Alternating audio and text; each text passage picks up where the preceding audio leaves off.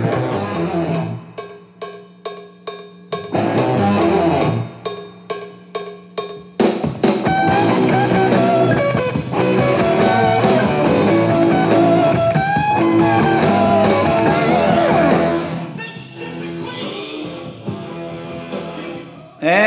here we go, everybody. Another edition of Jamal About Sports coming to you on a Tuesday night, November 12th, 2019. Kicking off the show, Little Mississippi Queen by Mountain and the great Leslie West.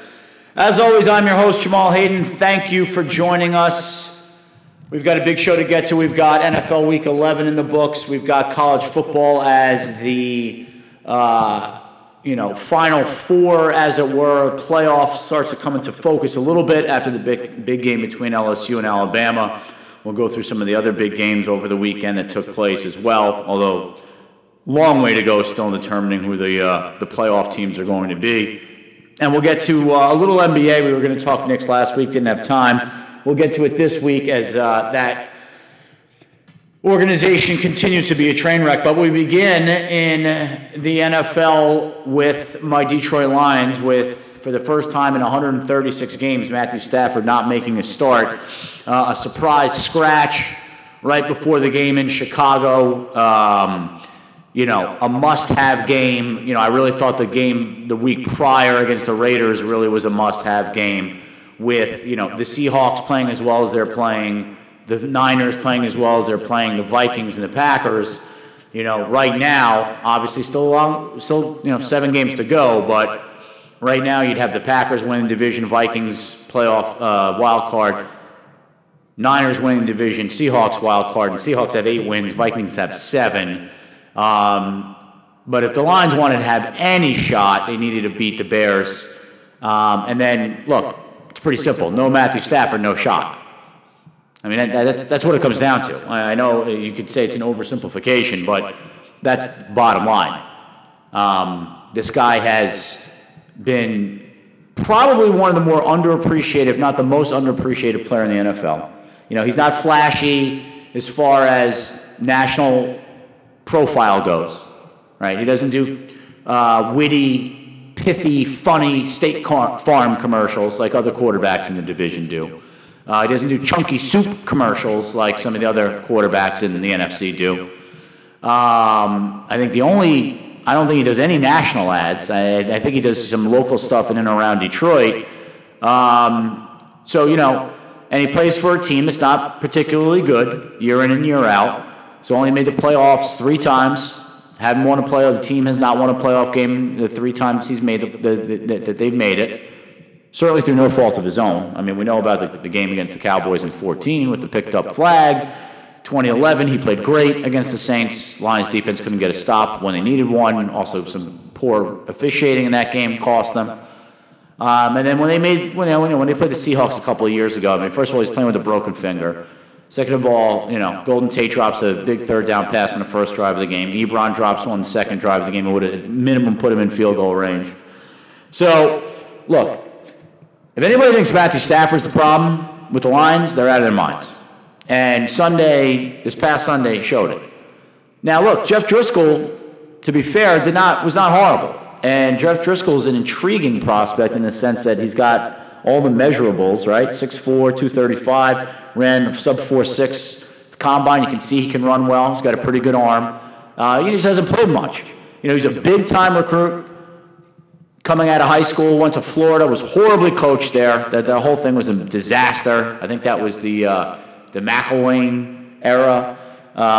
Transferred to Louisiana Tech late, I think as a grad transfer. Sort of resurrected his career there, played in a system that was more conducive to his talents. And then, got himself back on the picture, on the radar rather. Went to the Senior Bowl, I believe, played okay. Got drafted by the Niners in the 6th round. He's played a bunch in preseason. He started, I think, 5 games for the Bengals late last year. Wasn't horrible. So, listen, he's certainly not the heir apparent, but at least he's a youngish guy with some athleticism and some tools. It's not Matt Castle. But look, Stafford's not going to – they're not going to shut Stafford down because he won't have it. And listen, I understand that.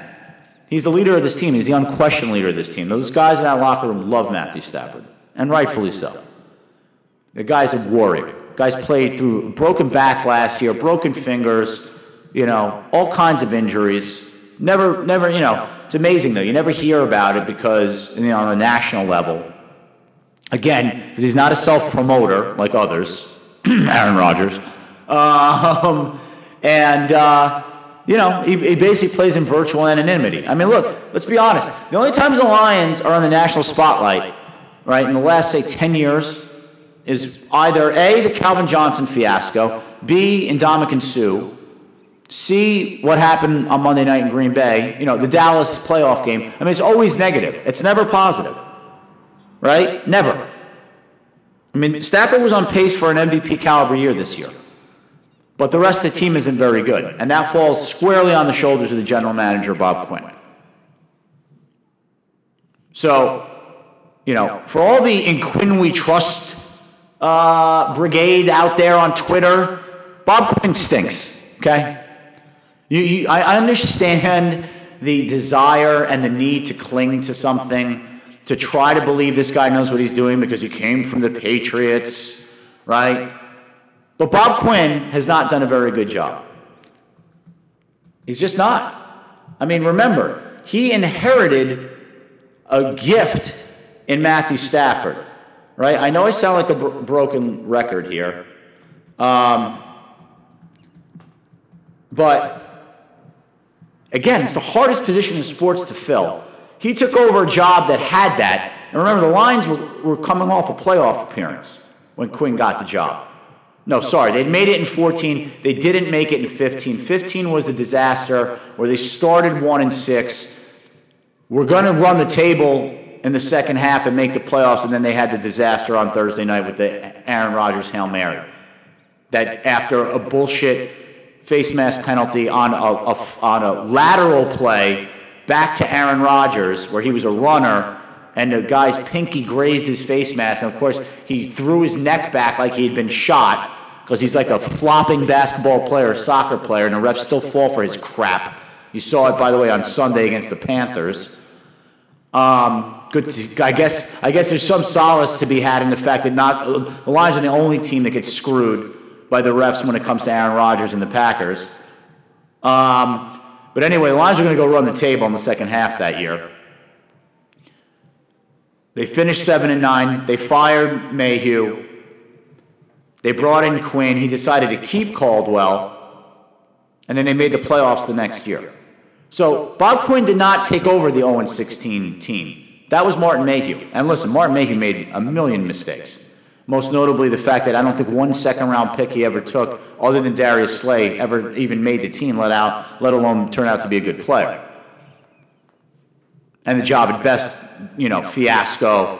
But he also signed Golden Tate. He also signed Glover Quinn. He drafted Stafford. He drafted Sue. He drafted Nick Fairley. He drafted Darius Slay. He drafted Quandre Diggs. Drafted DeAndre Levy. Signed Kyle Vanden Bosch. Signed Corey Williams. Traded for Lawrence Jackson for nothing, who gave him one good year. Got Turk McBride for nothing, gave him a good year. Eric Wright was a good pickup in the Mayhew era. Antonio Smith traded Ernie Sims for Tony Scheffler.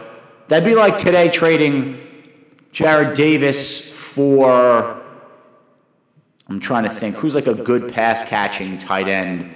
That's kind of really all he does. Scheffler is not as good as Kelsey, but he was sort of in that same vein. I mean, Mayhew, listen, a lot of missteps in the draft, but he also brought in a lot of talent. And again, took over the worst situation in football. Now, he was part of it as Millen's assistant. I understand that. But, hired Jim Schwartz, which I thought was a good hire. So this idea that Bob Quinn took over some train wreck and the cupboard was bare, no. Not even close. He took over a team that made the playoffs in 2014, should have made it in 2015, with a top 10 minimum quarterback. And what has he done since then? Nothing. Team's done nothing. Look at his first draft in 2016. First round, Taylor Decker. Taylor Decker's been okay. Left tackle, Ohio State.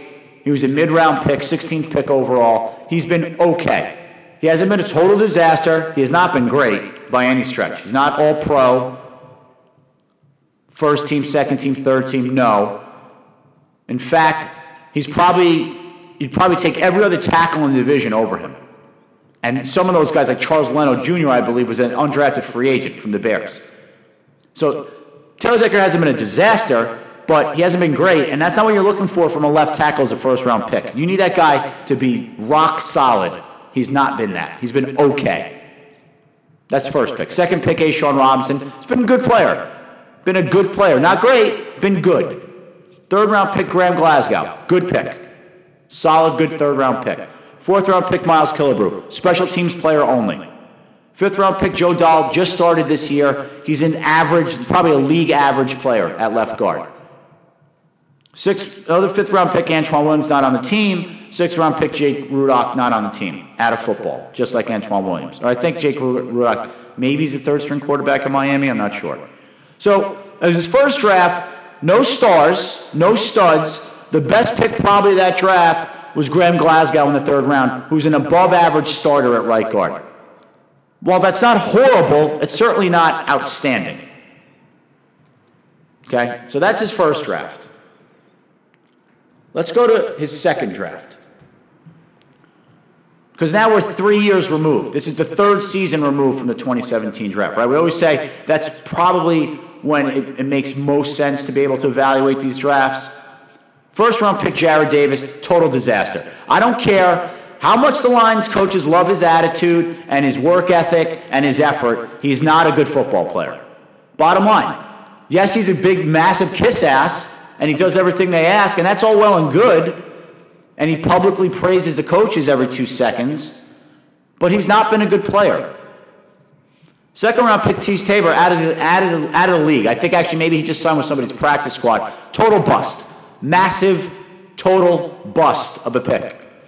Third round pick, Kenny Galladay, an emerging star. He definitely hit with that pick. Fourth round pick, Jalen Reeves-Maybin, a very good special teams player, but a special teams player only. Fourth round pick, another fourth round pick, Michael Roberts. Pick I liked at the time, out of football. Fifth round pick, Jamal Agnew. Looked like he was going to be a dynamic return guy. He has not been that after the knee injury. He's been okay as a returner. Doesn't see any snaps on defense anymore. And then sixth round pick was Jeremiah Ledbetter, made the team for 1 year and was gone. So that 2017 draft, the best pick again, third round, Kenny Galladay, an emerging star. Not a star yet, but he's an emerging star. And then your next best player from that draft is Jalen Reeves-Maybin, a fourth-round pick who's a special teams guy only. Now, granted, he's a standout special teams player, but I'm sorry. That's the best you're going to do from a draft? That's awful. That is awful. That is not any better than Martin Mayhew, by the way. In fact, it's worse. Now probably a little early to evaluate this draft. But so far, the early returns are not good. Frank Ragnow looks like a good pick. Good, solid player at center. Kerryon Johnson, first of all, they traded up for him. You know my feelings on trading up. It's dumb. It's beyond dumb. Unless you are a great team and you're one player away, it's beyond idiotic. You would think he would have learned this because the Patriots never trade up. They always trade down. But not Bob Quinn. He's smarter than everybody. Traded up for Kerryon Johnson. I didn't like the pick at the time. It looked like I was going to be wrong last year because he looked pretty good. He looked horrible this year.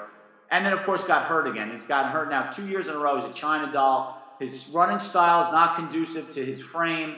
He's way too slight for the way he runs. I mean, look, not a bad player. He's okay. Also killed the Lions with a huge drop in the Green Bay game, and then killed the Lions in the Chiefs game this year by idiotically putting the ball out over the end zone and fumbling and turning a touchdown lead into a touchdown deficit.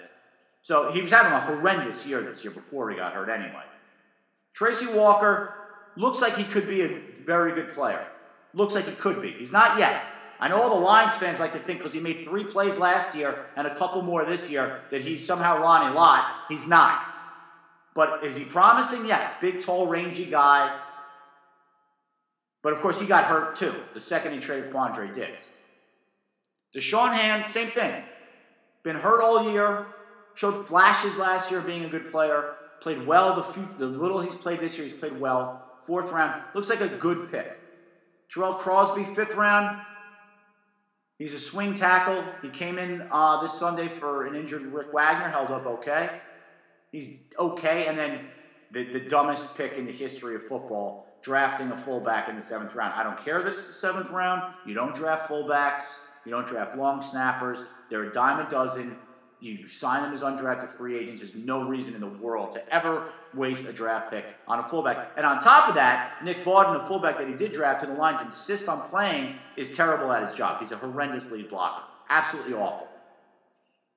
So, last year's draft, Ragnow, above average starter. Tracy Walker, I think, will be an above average starter. Kerryon Johnson could be a bust.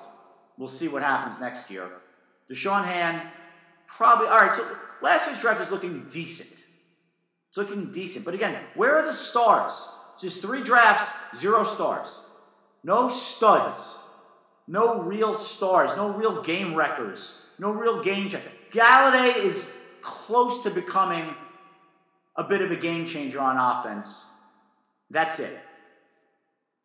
And in this draft, obviously, too early to tell, except the early returns, again, are not very good. TJ Hawkinson, look, there's a reason why teams don't draft tight ends in the top 10 picks. Even if he's good, the impact that a good tight end has on a team versus the impact that a stud pass rusher has on a team, I mean, the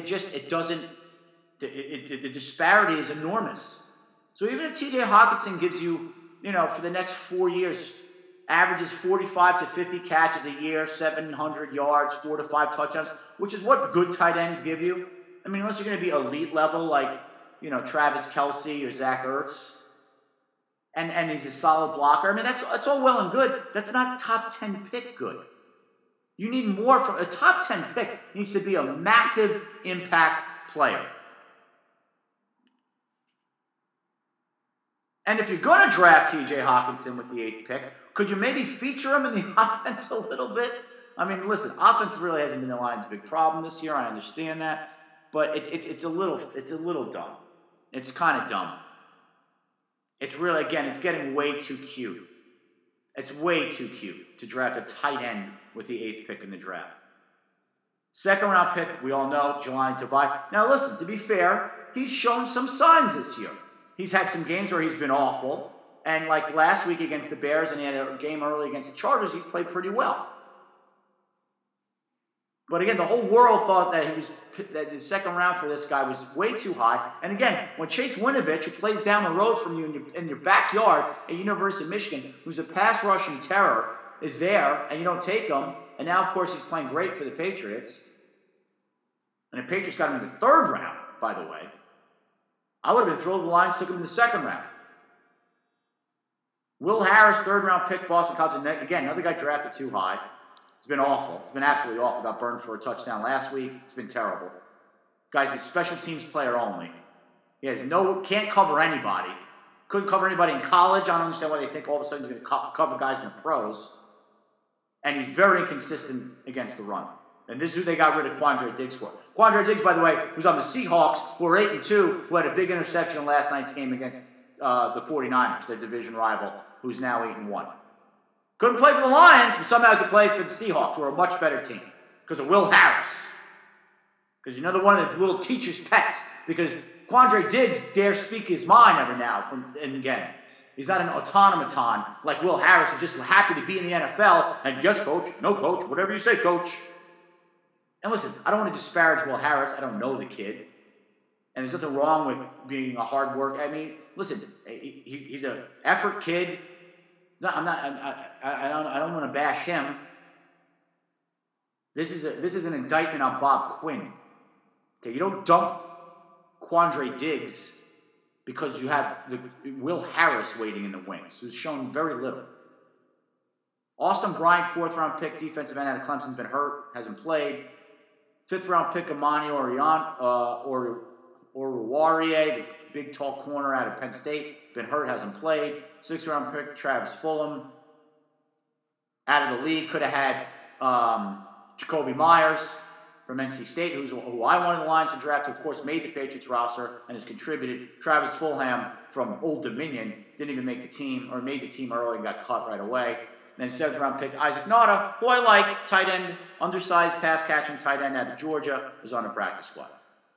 So, a lot still obviously to be determined here about this draft. But again, don't look to be like there'll be any studs coming out of the draft. You got to get at least one stud every year or so. And I don't care. Don't talk to me, Bob Quinn defenders and acolytes, about, oh, he's picking the middle. Not this year.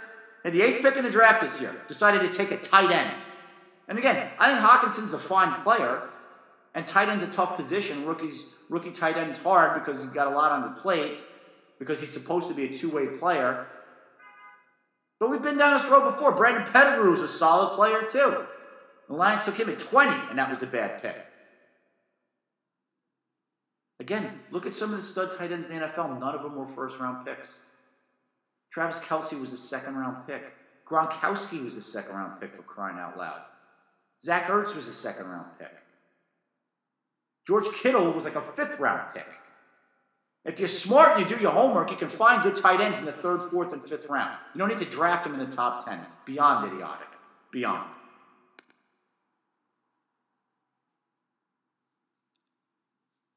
So look, Lions season is over. They play Dallas this week. Stafford's likely not going to play. Then they have the Thanksgiving game. I bet you Stafford comes back for that. And I'd like to see them beat the Bears just because I don't like the Bears.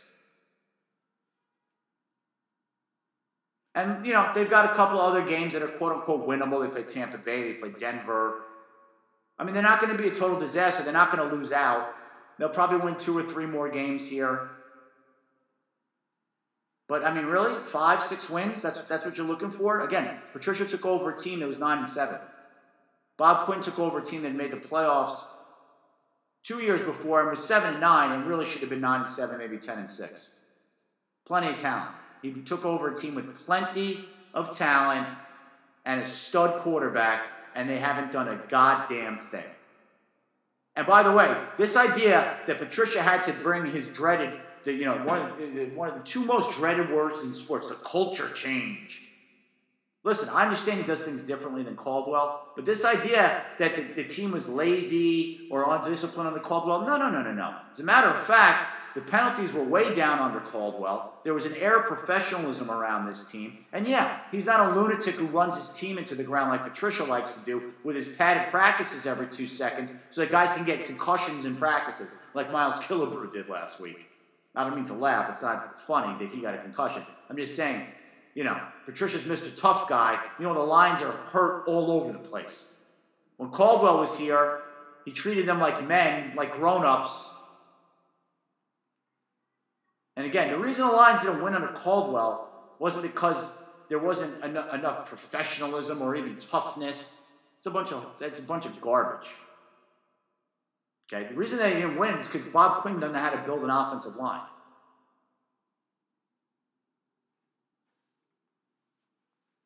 All right, that's it.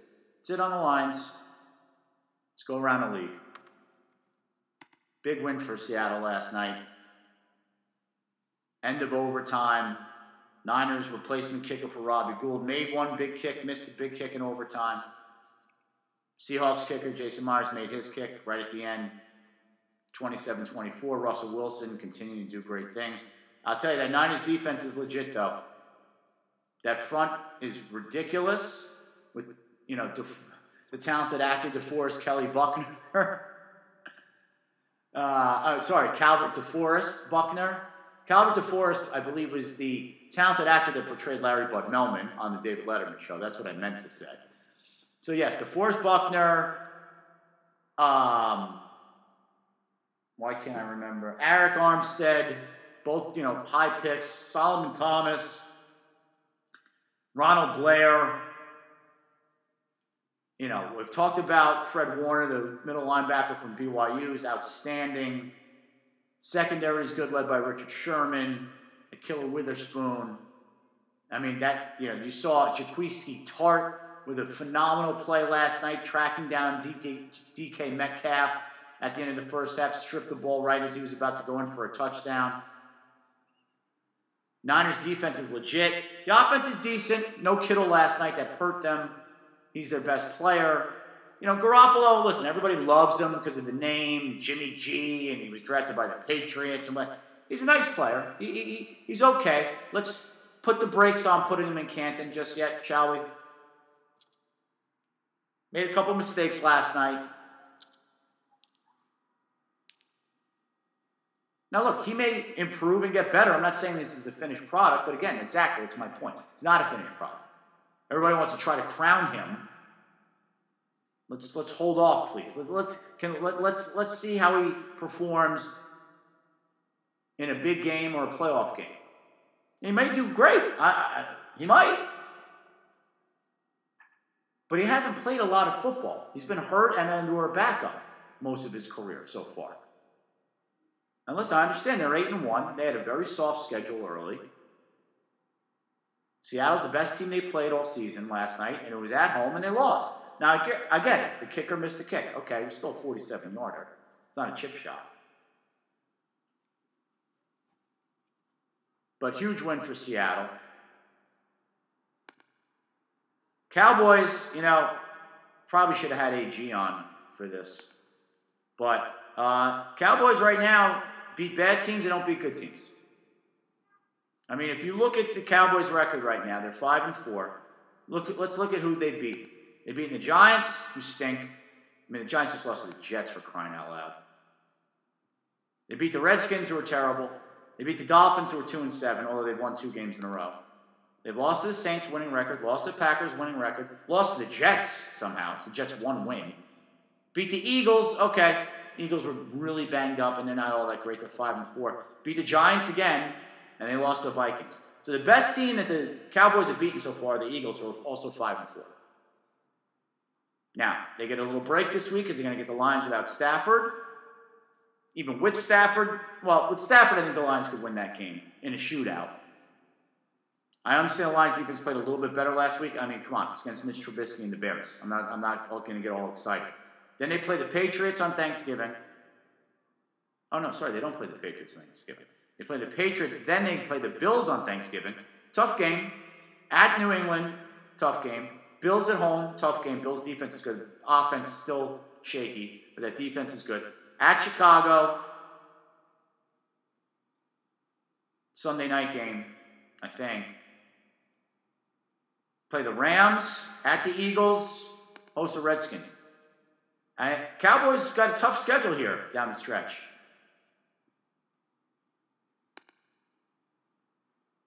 And it's not, I don't think it's a guarantee Stafford's not going to play this week. I would imagine he's not. Lions haven't announced it yet because, they're so smart and slick. They don't give you any info on their injuries. Can you tell I don't happen to particularly care for Bob Quinn and Matt Patricia and their way of doing things? All right, let's say you want to give them the Lions game, that's 6 wins. At the Patriots, you make that a loss. Bills, maybe they squeak past the Bills, okay? Thanksgiving, that's 7 wins. At the Bears, they should win that game, that's 8. Rams at home, could lose. At the Eagles, could lose. But again, 9-10 wins should probably get that division done. Cowboys are a weird team. There are times they look great in the game. I mean, they look great at times in the Vikings game on Sunday night, and there's other times their defense doesn't stop anybody. And Kirk Cousins, I hate to say it, but he's playing out of his mind. This is the best he's ever played. He's not killing you with the big mistake in a close game. Dalvin Cook has been a revelation for the Vikings. He's a massive two-way threat, both running and catching the ball out of the backfield. He's a total stud. And the Vikings' defense is good. It's not great. You can throw on them. If you can get time, you can beat their corners. I mean, Xavier Rhodes is the most overrated cornerback in the history of pro football. I mean, maybe it's just against the Lions, because the Lions, he never seems to do anything against the Lions. The Lions seem to have his number. But, I mean, I see that guy give up a ton of plays. And he gets called for a million penalties because, I mean, he clutches and holds and grabs constantly. But, you know, that line is tough. D-line is tough. They got good linebackers with Barr and Kendricks. So, you know, Harrison Smith's still a good player.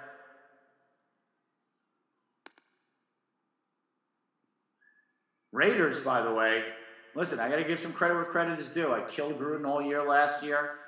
They've won 3 in a row. They beat the Chargers the other night on Thursday. I mean, Philip Rivers played awful, and he still only won 26-24. But they're playing better. Cleveland with a much-needed win over Buffalo. Bad loss for Buffalo. Cleveland got that one done 19-16. Cleveland really had a chance to make that give themselves a big lead early. Couldn't punch it in from inside the 5-yard line 2 separate occasions. And then, you know, when you think you know, the NFL tells you that you don't know anything. The Falcons, who were 1-7 and reeling and talking about maybe firing Dan Quinn, you know, a team was just in the Super Bowl a few years ago, goes into New Orleans, who looked like maybe the best team in the NFC, and beat them 26-9. I mean, you never know. You just never know. Giants lost to the Jets. Chiefs lost to Tennessee. I mean, with Ryan Tannehill, really? Dolphins beat the Colts in Indianapolis. Oh, I'm glad I looked at this. Pittsburgh with a nice win, 17-12 over the Rams. Is there anybody doing a better job in the NFL right now than Mike Tomlin, the Steelers head coach? Think about it, right? In the offseason, they lost their top 2 offensive players in Bell and Antonio Brown. Say what you want about Antonio Brown, what a clown he is. When he played hard, and he was arguably the best receiver in the NFL. Le'Veon Bell, like him or not, top 3 running backs in the NFL. Great receiver, great runner. Both those guys give you 10-plus touchdowns every year. That's a ton of production to try to replace. Now, I sit here every year and I tell you how great the Steelers organization is, and they just replace guys. I've gone through it for a million years. From Santonio Holmes to Plaxico Burress to Mike Wallace, and they just keep plugging and playing and replacing guys, right? And they do for the most part. But, I mean, again, Antonio Brown and Le'Veon Bell are like MVP caliber players. Then Roethlisberger goes down in the first week. Then Mason Rudolph, who's only a second-year guy, then he gets hurt. And someone named Delvin Hodges plays, and they win a game with that guy. And now the Steelers are 5-4 and right back in the mix. And they traded for Minkah Fitzpatrick from the Dolphins, and all he's done is I think he's got, 6 turnovers, like 5 interceptions and a fumble recovery, and 1 I think he took back for a touchdown. The guy's been tremendous for them as a free safety ball hawk, what they desperately needed, what they haven't had pretty much since Polamalu retired. And T.J. Watt's playing great at defensive end. Cam Hayward is always rock solid in there. Devin Bush, the rookie middle linebacker out of Michigan, also been tremendous with tons of big plays. I think he's got 5 or 6 takeaways as far as fumble recoveries and interceptions are concerned. And they played, I mean, think about losing your starting quarterback and your backup for a game. You play your third-string quarterback's a guy nobody ever heard of. You lose your top 2 offensive production players from last year, and you're 5-4. No one is doing a better job in the NFL this year than Mike Tomlin. It's not even close. But that's what the Steelers do. Look, I understand they don't win the Super Bowl every year. They're not the Patriots. I understand that. But talk about a rock-solid organization that for the most part, year in, year out, is going to be competitive and make the playoffs. Because they draft well almost every single year.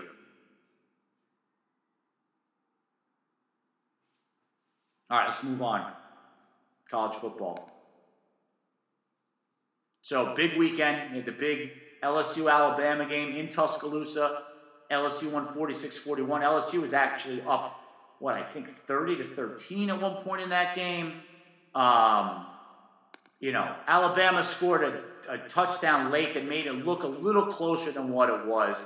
I mean, first of all, though, LSU, what are you doing playing press man at that point? It was like a minute and 40 seconds left in the game, and they were up 46-20. No, 46. They won 46-41, right? So if my advanced math degree tells me, then they were up 46-34. Yeah, so you're up 12 with only 2 minutes left. What are you doing playing press man? I mean, you put the kid Stingley Jr. out there on an island one-on-one. What do you? I know he's a stud, but I mean, what are you, crazy? That's when you actually do play prevent. There's that little time, and I think Alabama was out of timeouts. Just keep everything in front of you. If it takes them 30, 40 seconds to go down the field and score a touchdown, so be it. That was my only quibble with what LSU did. Otherwise, I mean, look, Joe Burrow, their quarterback, I mean, if LSU goes undefeated, there's your Heisman Trophy winner. I mean, he played great against Alabama. 393 yards, 3 touchdowns, and a huge run to seal it for him pretty much late in the game. Right? They were up 33-13 at half. Like I said, Alabama kind of got a little bit of a garbage time touchdown late to make the score look a little closer than what it actually was. LSU kind of dominated that game. And you know what? It's funny. That game, Alabama took the ball down the field, opening drive, looked like they were going to roll, and Tua, the quarterback, rolling out, just dropped the ball. Didn't get hit, nothing. Just dropped it. LSU recovered it, changed the whole complexion of that game. LSU got the ball, went right down the field and scored. To change the whole complexion of that game. I understand it's the first drive of the game. It changed everything.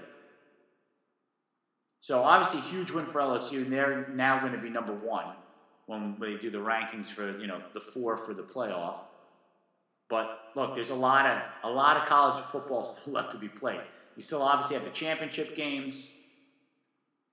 But there were some interesting developments this weekend. Minnesota beat Penn State. Minnesota was undefeated and only ranked 17th because they hadn't played anybody. And they beat Georgia Southern by 3 points.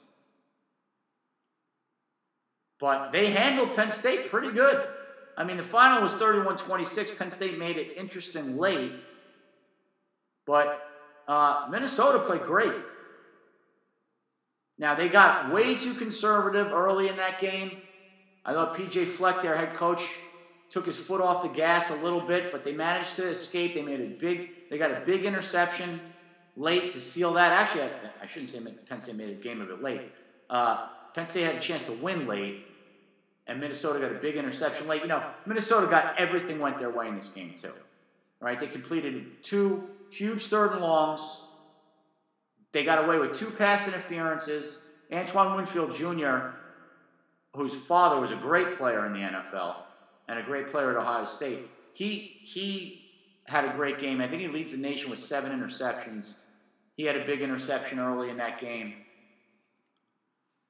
And, I always make fun of P.J. Fleck and his dopey row the boat slogan because, again, this idea that you would use another sport, and especially a sport like crew and rowing, to apply to football makes no sense to me. But whatever. It's funny, too, because I'm always skeptical of these guys. I always think they have a bit of a snake oil salesman quality to them. And it's interesting because Blackledge and McDonough did the game, and they actually mentioned that and said, you know what, our fraud meter was high when they went and met with him, and they seem to think he's a genuine article. So look, if he is, God bless. God bless. He sprints out with the team when they come out of the tunnel, and he runs up and down the sidelines, and he's very animated. But, look, he had a lot of success at Western Michigan. He took the Minnesota job, right? And that sometimes could be careful what you wish for, right? Yes, Minnesota's a Power 5. They're in the Big Ten. It's a Power 5 conference. Sometimes it's good to be a big fish in a small pond. Western Michigan, you have a couple of bad years, nobody's going to care. And if you win 8 or 9 games, you're a hero. Now, it's kind of the same thing in Minnesota, except the competition is much higher at Minnesota because you're in the Big Ten. You got to play Ohio State, Michigan State, Wisconsin every year. And, sometimes Northwestern is pretty good. And Iowa's always pretty solid. So, but look, hats off to them. So Minnesota is, look, they're in the mix. If they make it through unscathed, which I don't think they will. Matter of fact, I think they play. Well, they're gonna play Wisconsin later in the year. I believe that's the Paul Bunyan Axe game. Well, as a matter of fact, you know what? Let's go to it right now. Let's check out Minnesota's schedule for the rest of the year, shall we? So here, by the way, is why Minnesota, even though they were undefeated, was only ranked 17th. They beat South Dakota State, who's a 1AA team, by a touchdown first week of the year. Then they beat Fresno State, who's, I believe, in the Mountain West, is not particularly good, by a field goal. Then they beat Georgia Southern by a field goal. Okay? Then they beat Purdue by a touchdown. Purdue's not any good. They blew out Illinois, they blew out Nebraska, they blew out Rutgers, they blew out Maryland. So they started to hit their stride. By the way, all of those teams aren't any. Well, I guess Illinois might be okay because they won again. But Nebraska stinks, Rutgers stinks, and Maryland stinks. So they're at Iowa this week. Now, I mean, you talk about a classic trap game. I mean, not even a trap game, but, you know, coming off the euphoria, the high of beating Penn State, right? Biggest win in certainly since PJ Fleck's been there, their head coach. But, you know, one of the biggest wins in the history of that program, because Minnesota football doesn't exactly have a long and storied history of success. So, and then they're at Iowa. You know Iowa's going to want to ruin Minnesota's season. And as I said, you know, Iowa, if you've ever heard me talk about college football, you know I have an immense amount of respect for Iowa. That's not going to be an easy game. In fact, I'd be surprised if Minnesota wins that game. And then they're at Northwestern. Northwestern's having a down year. They're 1-8 overall, 0-7 in the conference. And then they're home against Wisconsin. And that's a big rivalry. That's a Paul Bunyan Axe game. Wisconsin would love to spoil Minnesota's season, even if Minnesota is still undefeated at that point. So a lot still to go here in the Big Ten. A lot to be determined who makes the Big Ten championship game. Because if Minnesota loses this game to Iowa, and then they lose to Wisconsin, and assuming Wisconsin doesn't lose any more games, they'd be 6-2 in a conference, and Minnesota would be 6-2 in a conference, but Wisconsin, obviously, by virtue of beating Minnesota head-to-head, would win the Big Ten West. And now in the Big Ten East, forget about Penn State. They had their loss. Ohio State's not losing this year. Let's see. Let me just see. I mean, unless they lose to Michigan, which you wouldn't, you know. Well, watch this would be the, I mean, Ohio State plays Rutgers. By the way, the spread, Ohio State plays Rutgers this week. The spread in that game is 50.5. 50.5, which sounds insane until you factor in that Ohio State just beat Maryland 73-14, and they played, you know, I'm a Maryland alum. I'm not even mad. Ohio State played second and third string guys the whole second half, and Maryland couldn't stop them. Because Maryland has pretty much quit on the season, unfortunately. Mike Locksley has been a complete disaster. Boy, did I get that wrong. I thought it was a great hire. So far, it looks to be just as bad as DJ Durkin and Randy Edsall. But in any event, I digress. But Maryland beat Rutgers like 48-7. So I think you take Ohio State laying 50.5. It's insane. Oh, and then they got to play Penn State, but they're at home and then at Michigan. So, I mean, I guess theoretically they could lose.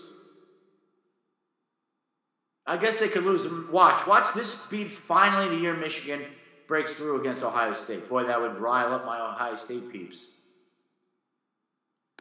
But that if there was any doubt that Harbaugh was going to stay, he beats Ohio State this year, he ain't going anywhere. And by the way, Michigan's had a decent year. I mean, they're 7-2. You know, I understand they lost. They looked bad against Wisconsin. Whatever. And by the way, with Alabama's loss, that means Georgia is now back in the mix because they haven't lost since they lost that bad game to South Carolina. They beat Florida. They play Auburn this week, I believe. Let's see. Let's go to the schedule, shall we? Let's see what we got on tap for this week. So there's still a lot to be determined as far as who's going to be in the last four, the final four, so to speak. So this week you've got, I thought, Yeah, Georgia at Auburn, 3:30, CBS, Danielson and Nessler. Georgia's 6th right now. What's the other big game? If there is one, I don't even really think there is one. That's probably the biggest game of the week. Yep. Clemson's back to 5. They'll be back into the top 4, which I said last week. It was no big deal that they dropped out of the top 5. That was going to be short-lived, and it was. I think they do that show tonight where they announce the rankings and who the 4 in. But, I mean, there's still a ton of college football left to be played. I mean, look, LSU could stub their toe. I mean, I'm an LSU guy, but, I don't trust them as far as I could throw them. I mean, great win, no question. You win at Alabama. Even if Alabama is having a somewhat down year, which maybe they are, that's still a huge win. Is LSU off this week? Is this where they get their little bye week? Might be. I don't see them here anywhere. LSU. Yeah, I think they might be off this week. Well, let's try to find out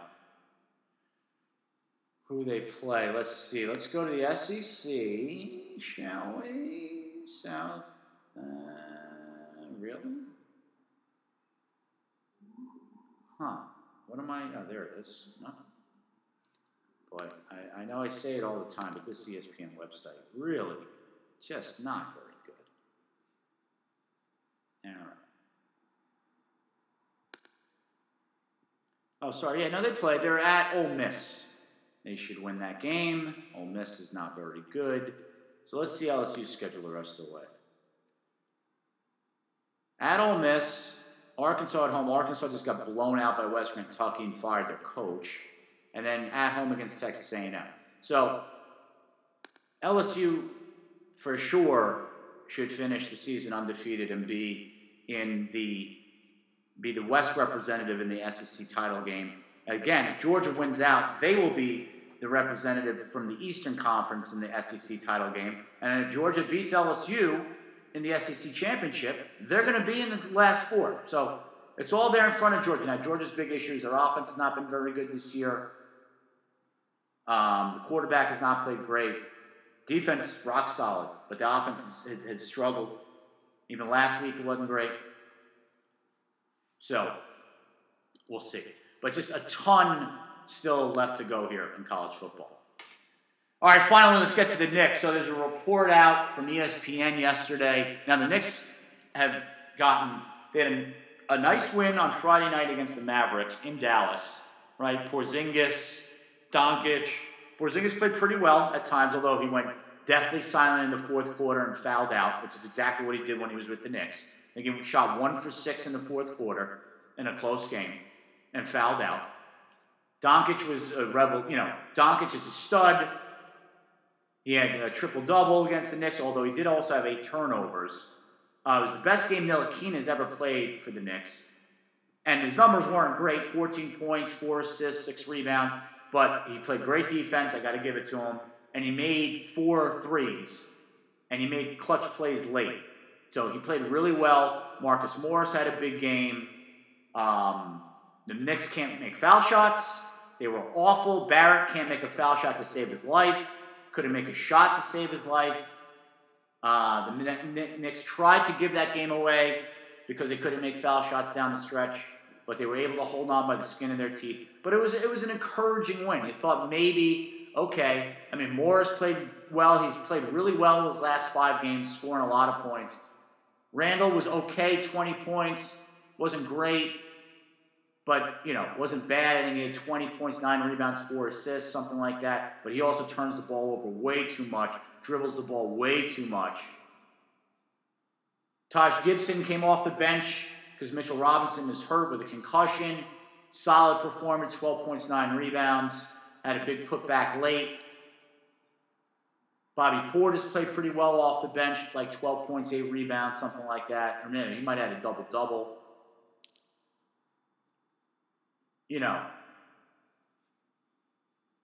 It gave you a little glimmer of hope that at least the Knicks should be a competitive team this year. And then they went and got blown out at home on Sunday night by the Cavaliers. Embarrassed. Colin Sexton, who couldn't drop the ball in an ocean from a rowboat, lit them up for 31 points. They played no defense. They gave no effort, no energy. And the week before, they got blown out by the Kings, who also aren't any good at home. So this is now, you play two lower tier teams that if you're going to be any kind of a competitive team, when you play them at home, you have to win. And not only did you lose, you weren't competitive, you got blown out. And so the Knicks are now 2-8. And so in a very strange turn of events, after that game, Steve Mills, president, and Scott Perry, general manager, had a press conference where Mills did most of the talking. Perry sat there looking extremely uncomfortable because apparently Dolan was at the game, saw it, heard the boos, watched the place empty out by the midway through the third quarter. And I guess he told these guys, this is unacceptable. And so now they're setting up Fizdale to be the fall guy. And Mills basically said, look, we expect much more. So Mills is obviously, and Perry, the guys that put this team together. And there's a lot of debate as to whether or not this team that they put together is any good. My theory is these guys put up numbers. You have a lot of guys that are the best guy in a bad team. Right? Marcus Morris is kind of like that. Julius Randle is kind of like that. Bobby Portis, even to a certain extent, is kind of like that. Very inconsistent. One game, Bobby Portis looks great. The next game, he looks awful. Right? They still don't have a point guard. Dennis Smith Jr. still hasn't played. Still dealing with the death of his stepmother. Elfrid Payton got hurt like 2 seconds into the season. Hasn't been seen or heard from since. And again, Ntilikina is very much a work in progress. Very much a work in progress. I mean, I don't even think he's 21. But he's never going to be a real stud point guard. He's just not. It's just not who he is. He doesn't have the athleticism. He's not a guy that's going to get into the paint and penetrate and break down a defense and set guys up for easy baskets and wide open jump shots. It's just not who he is.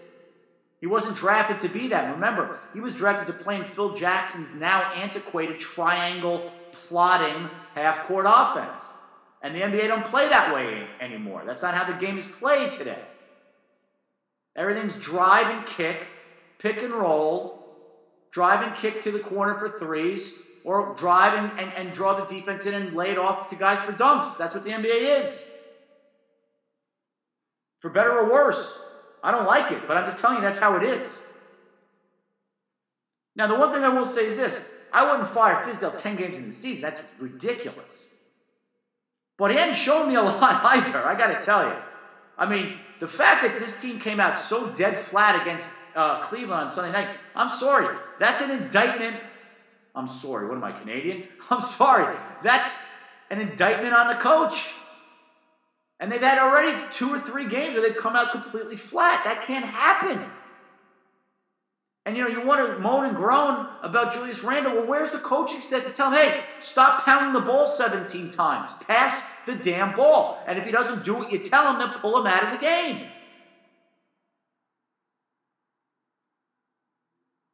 Now, we all know the common denominator here, just like it is with the Mets, it's the same with the Knicks, is that Dolan is the problem. The owner is a disaster. And Steve Mills somehow has managed to stick around this thing forever. And I don't understand why anybody has any faith in him either. And same thing with Scott Perry. Scott Perry's track record and resume in the NBA as a general manager isn't exactly spotless. But again, Fizdale, you got to show me something. Show me a team that comes out playing with their hair on fire. Again, Brian Flores, Poly Prep graduate, has a thing called, what does he call it? It's all stuff that basically requires no talent. Show up on time. Play hard. Don't commit dumb penalties. He's got these basic tenets that he's outlined with the Dolphins. That's what should happen here with the Knicks. Playing hard does not require talent. Playing good defense, yes, sometimes if you're just shorter and slower than the other guy, doesn't matter how hard you play, but these guys are NBA athletes. There's no reason why other teams' guards should be knifing through the Knicks' defense like a hot knife through butter. That's all effort stuff. And that falls squarely on the coach. So I would say this. They have the next 10 games. If they don't at minimum go 5-5 and at least play hard in every single game, and they want to go ahead and make a change, listen, I don't trust these guys as far as I could throw them, but I also can't sit here and argue with it either. Fizdale just hasn't shown much. And I understand last year the deck was stacked against them, but again, where was the accountability? Where was the effort? I mean, Kevin Knox is out there lazily running around, giving very little effort. I mean, that's unacceptable. He's a 19-year-old kid. And if that's just not who he is, then what did you draft him for in the first place? And by the way, Fizdale was a big proponent of his. All right, that's going to do it for tonight's show. As always, thanks for listening. Check us out on Apple Podcasts, iTunes, SoundCloud. The website's JamalAboutSports.com. Twitter account is @JamalAboutSport, no S. Enjoy all the sports. Until next week, peace out.